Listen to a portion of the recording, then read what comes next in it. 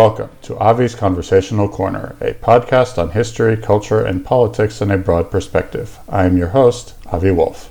It was a time of rapid, terrifying, and exhilarating change, a time of scientific breakthroughs, mass politics, endless scandals, and efforts at reform. A time when new groups of Americans fought for and sometimes won their right to participate fully in American life, while others did their best to try and keep America as it was, or as they imagined it to be. With few heroes, many villains, great geniuses, and piercing questions, many of which still trouble us today. Welcome to Stumbling Colossus, a regular part of Avi's Conversational Corner, covering the Gilded and Progressive Ages of the United States, from the end of the Civil War to the end of the First World War. You can find this and other episodes of Avi's Conversational Corner at Google Podcasts and on Amazon Music. This episode's topic, Gilded Age Jews. They began this period as a small, if visible minority, and ended as the largest and most powerful community of their kind in the world. Overwhelmingly originally of Spanish and German origin, by the end they were almost entirely Eastern European. The Gilded Age was a watershed era for the Jewish community and its leaders in the United States. How did this come about? How did the old-timers deal with the newcomers? How did the Native American residents absorb this incredible increase? And how did American Jews fit into the political and cultural and religious map of this turbulent time? With me to discuss at least some of these issues is Professor Jonathan Sarna of Brandeis University. Jonathan, welcome. Nice to be with you. Thank you. Pleasure's all mine. So let me start with what I'm now regularly ask my guests about this. Let us imagine an erstwhile Alexis de Tocqueville, or the Jewish version, Benjamin of Tudela, visits the United States at the beginning of our period, around the end of the Civil War, around the middle of our period, say the 1880s and 1890s, and towards the end, with the aim of trying to get a sense of Jewish community life throughout the United States. What would they see? What would have changed? What would have stayed the same?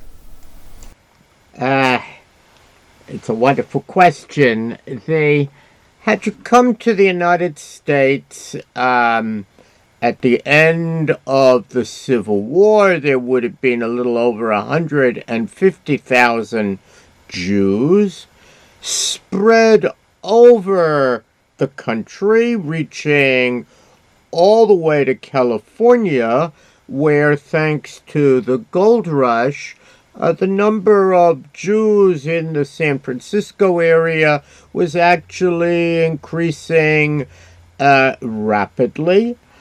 One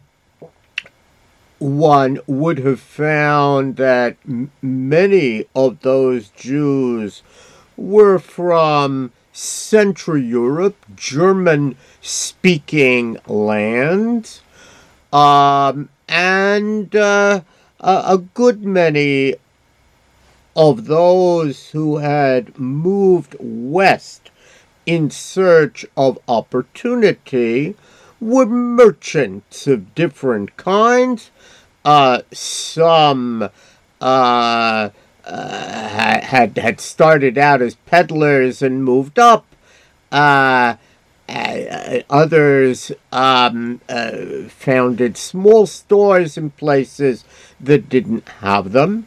Growing numbers of Central European Jews had gotten into the clothing trade during the Civil War, especially ready-made clothing. The Civil War greatly accelerated the ready-made clothing trade in the United States. And of course, once the war ended, ready-made clothing continued. And some Jews made very significant fortunes thanks to government contracts and the like. It wasn't widely noticed in the 1870s as more Jews from Eastern Europe, especially Lithuania, began to come to the United States. But later one would appreciate how significant that was. And then in 1881, with the assassination of Alexander II, pogroms, and especially the so-called May Laws, which placed significant restrictions on Jews, one sees East European Jewish immigration beginning to burgeon, beginning to increase. It would continue to increase decade by decade. And although East European Jews and Central European Jews did not generally live in the same sections of town, the new immigrants lived in the poorest sections, often near the port in New York and Boston. Central European Jews, having moved up, lived in better sections. But nevertheless, there was growing awareness of this other Jewish community. They didn't speak German. They spoke Yiddish. Their mannerisms, their world was quite different from that of the Central Europeans. They hadn't any interest, for example, in Reform Judaism. Nevertheless, the two communities knew of their relationship to one another, and the great question was, what will happen down the road when the East European Jews have children? And those children are English-speaking, like the children of the Central European Jews. Nobody quite knew that, but far-sighted people began looking at the numbers and saying, those East European Jews are going to outnumber us sooner than we ever could have imagined. We thought our way, what Isaac Mayer Wise called Minhag America, the custom of American Jews, which was increasingly reform. That would be the future, Central European Jews said. And lo and behold, as more and more East European Jews came, traditional orthodoxy returned. You had other Jews who were completely secular, but Reform Judaism seemed very alien to them. And, the question was, how would these two communities interrelate? There were those who wanted to give them different names. Let's call one group Israelites, the other group Jews. But that didn't sit well, and that didn't happen. By World War I, the East European Jews have indeed come to dominate numerically American Jewish life, even though the leadership was still heavily Central European. By the end of World War I, American Jews who had been, 150,000 in 1860, are going to be more than 3 million. So the United States is going to be, with Poland and Russia, one of the largest Jewish communities in the world. And those Central European Jews are going to be smaller and smaller in significance. There are individuals who will be important, but overall the numbers are very small. It's kind of an elite Jewish Episcopalianism, and far-seeing Jews like Louis Brandeis had reached out to those East European Jews and become a kind of hero to them. Louis Marshall, the other Jewish lawyer named Louis, also became closer to East European Jews and won their respect because the two groups understood that to outsiders they were all Jews, and by World War One, East European Jewish institutions are central. One other very important difference that is going to take place in this era. In 1860, the United States is seen as a kind of backwater, an unkosher land with very little culture, hard to find too many Jewish books, a few copies of the Talmud, and so forth. By the end of World War One, American Jewry has become really a center of Jewish culture. Books printed in the United States are sent back to Eastern Europe, partly because that's a way of evading the censor. Books in large numbers are not only published in the United States, Jewish books I'm talking about, but by the end of World War One, there are very important Jewish libraries in the United States, and great works of Jewish scholarship, like the Jewish Encyclopedia, have been published in the United States, suggesting that America was going to be the new diaspora center of Jewish culture, something that would have been unimaginable 60 years earlier. That's a very good, thank you for that absolutely excellent summary.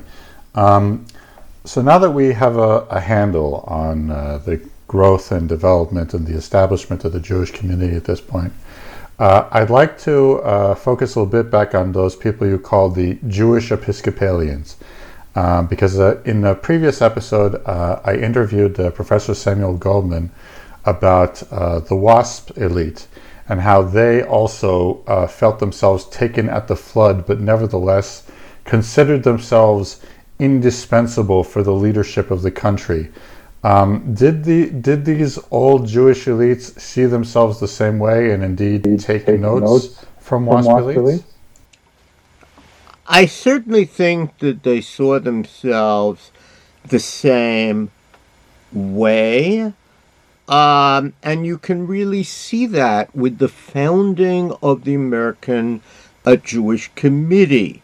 In the beginning of the 20th century.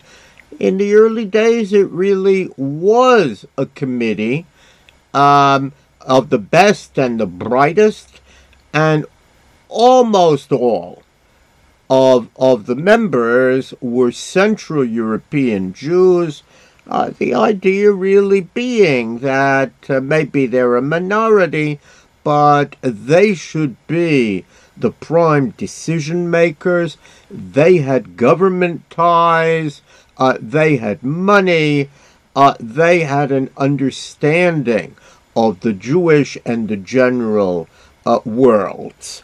And there are very, I think, profound parallels to the WASP elite, the difference being that the WASP elite is going to lose confidence in its ability, so to speak, to assimilate the immigrants and going to withdraw. And you can really see that in the difference, say, between President Eliot of Harvard, who has an enormous amount of confidence in the ability of the WASP elite to bring in these newcomers and turn them into cultured, good Americans, and his successor, President Lowell of Harvard, who believes that they were being overrun by immigrants, and who introduces quotas to make sure that people of his type will still be in the majority. In the Jewish community, we don't see that happening really. Instead, I think more and more we see members of the old Central European elite learning how to work with East Europeans and vice versa, while in some places, New York as an example, there remain significant differences. So in New York, you have kind of two charities, a domestic charity that is the Federation that's mostly run by Central European Jews, and then you have international charities that are really dominated by East European Jews, and they'll only merge around the Yom Kippur War. But that is seen as unusual, and in other communities, Boston would be an example of that, the merger takes place much earlier. Each community is different depending often on the proportions and power of the two groups. But ultimately, everywhere there is a kind of a merger.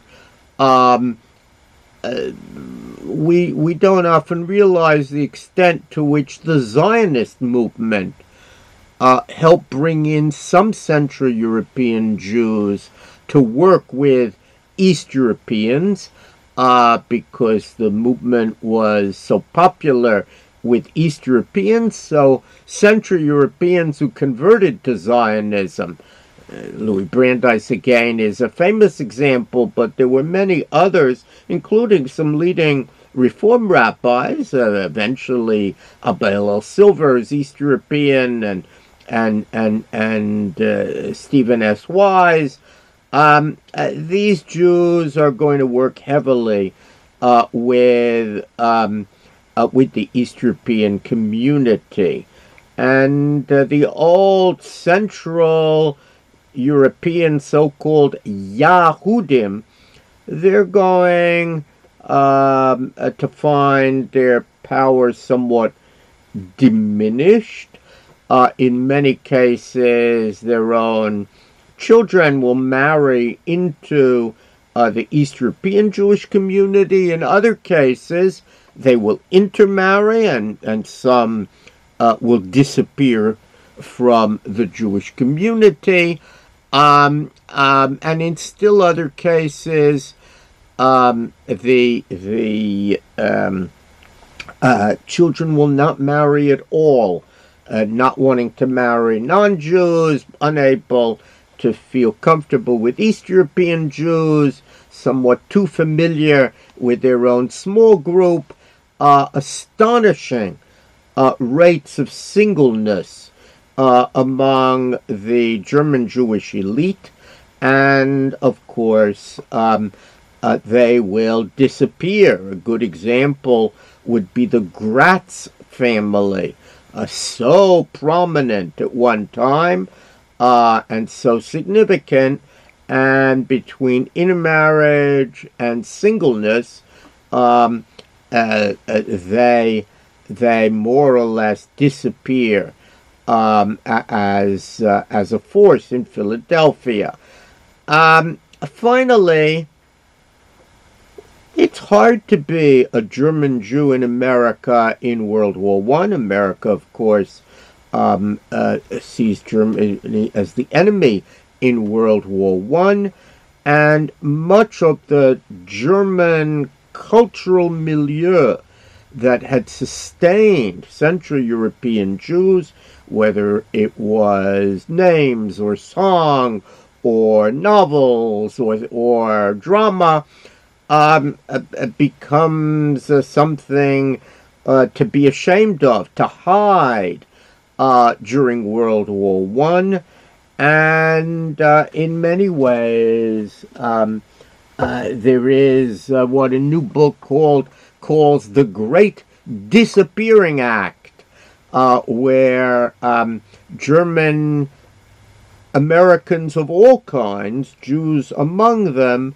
mute their Germanness, and that will only be further reinforced in the 1930s, when so many non-Jewish German Americans become pro-Hitler in the Bund, which is, we now know, heavily supported by the Nazis. And of course, Jews recoil from that, separate completely from the old German non-Jewish elite, and the sustaining elements of the German Jewish civilization really disappear, or largely disappear in the popular German Jewish community. Wow, that's a lot to take in. So, in addition to the changing relationship and eventually the disappearance of what we call the Yekka Jews here in Israel, I thought I might expand our horizon a little bit to outside the Jewish community. We talked about relationships inside, let's talk about outside. This was a very turbulent time politically. People were strongly debating about the importance and power of capitalism. How much should it be restrained? How much should it be let free? People were strongly debating during Reconstruction and Southern Redemption the rights or the taking thereof from Black Americans. And nowadays, people are used to the idea that Jews are overwhelmingly what we understand as modern liberal, in the sense that they're very progressive or generally progressive on economics, very progressive on culture.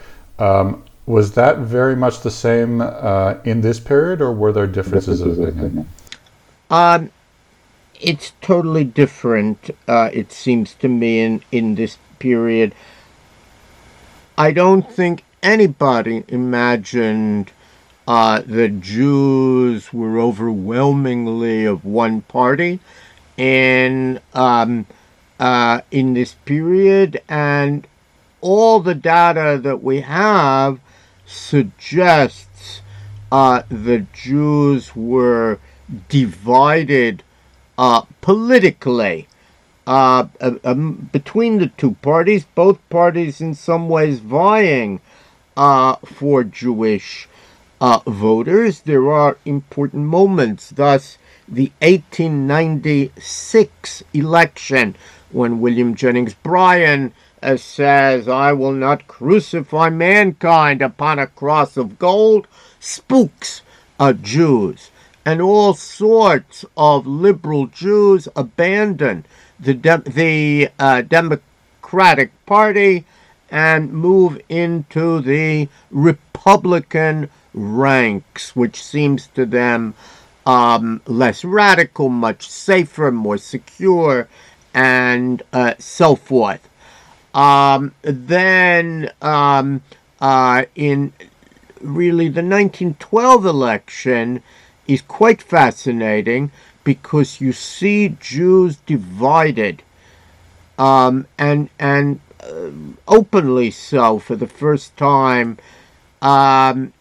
between the Republican Party, Louis Marshall of the American Jewish Committee remained staunchly committed to Taft. And Taft had a lot of Jewish friends. Others, like Oscar Strauss, will support the third party candidate, Theodore Roosevelt, who was immensely popular in Jewish circles.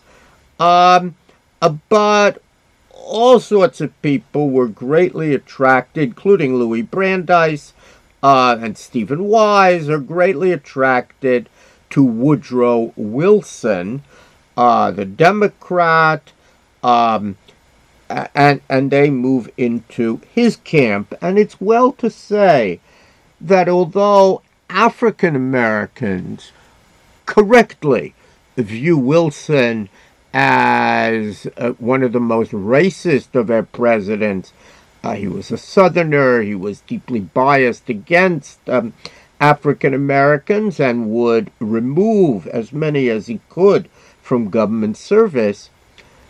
Jews were in love with Woodrow Wilson, who was a Philo-Semite, who was going to appoint the first Jewish justice to the United States Supreme Court, Louis Brandeis, and has other Jews working for him.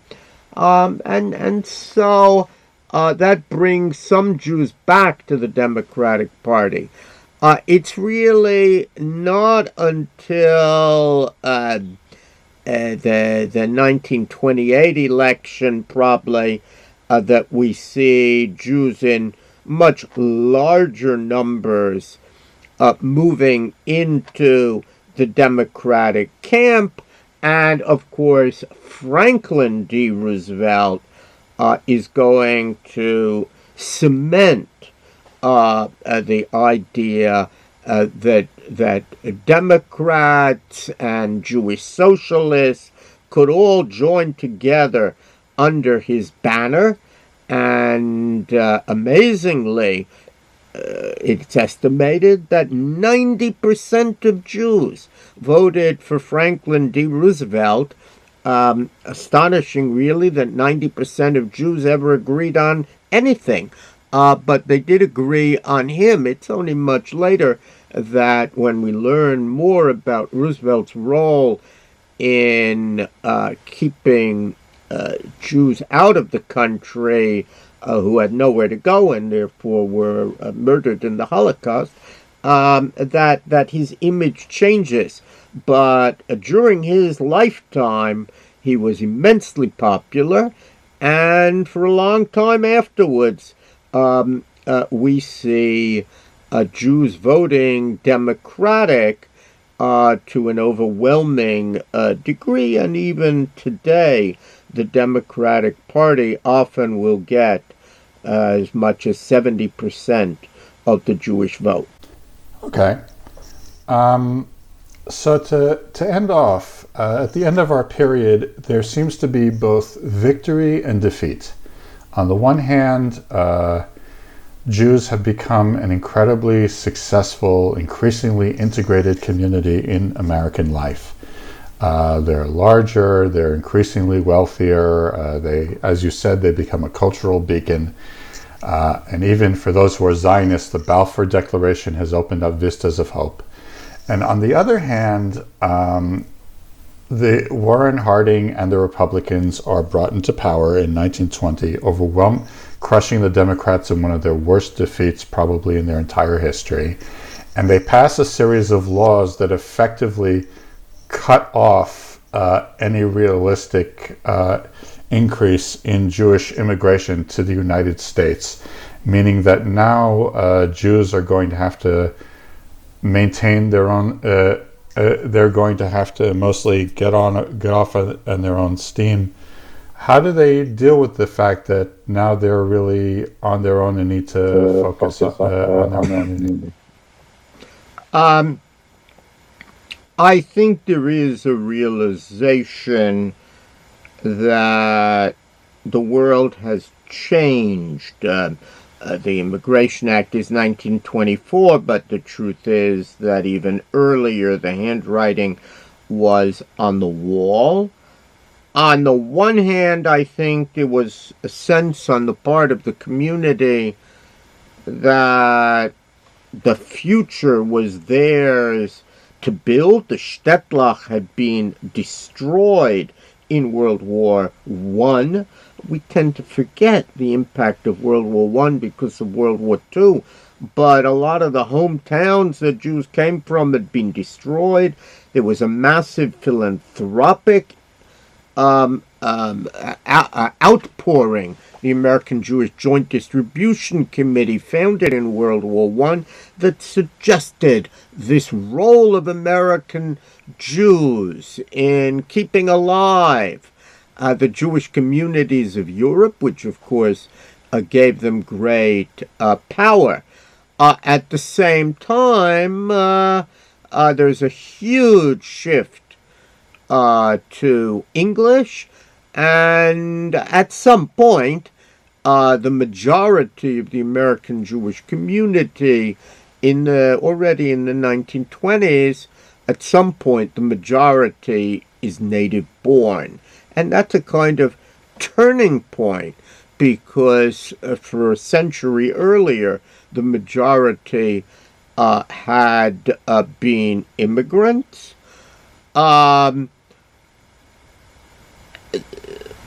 Whereas in the immigrant period, the question was, can we turn these immigrants into Americans, good Americans? Now the question is, can we turn these American children of immigrants into Jews? Can we preserve them in the Jewish community, especially as so many of those young people seem to be alienated from traditional synagogues? And we will see various efforts to reshape the synagogue. The most famous will be Mordechai Kaplan's various ideas that the synagogue should become a kind of cultural center, community center for Jews. So a shul with a pool, some will come to pray and some will come to swim, but both will be within a Jewish setting. It's also very important to notice that anti-Semitism very dramatically rises in the 1920s. The famous example is Henry Ford, but by no means alone, and will rise even further in the 30s. The famous example is Father Charles Coughlin, the radio priest. And that is also going to remind American Jews of the fact that even though they are Americans and speak English and have had been totally acculturated, they are not identical to white folks in America, and indeed they often don't live near them either. They tend to live, even those far removed from religious life, tend to live concentrated with other Jews. And that's really the story of the interwar years. You do have Jews who, especially in the 20s, who move up very dramatically economically. Lots of money is made. But at the same time, there is anti-Semitism and a real concern and experimentation about how the next generation will be kept Jewish, a growing investment in modern forms of Jewish education, which will continue in the post-war, and a lot of the seeds of post-war developments are actually planted in those interwar years,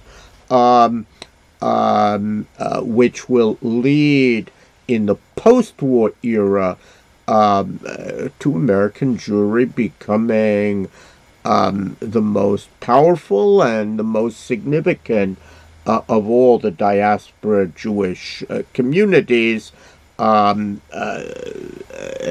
the world. Okay. I think that that's more than enough for now, although I definitely hope to be able to bring you on another opportunity. Professor Sarna, thank you very much for coming on. It's been a pleasure. Delighted to have been with you. Bye-bye.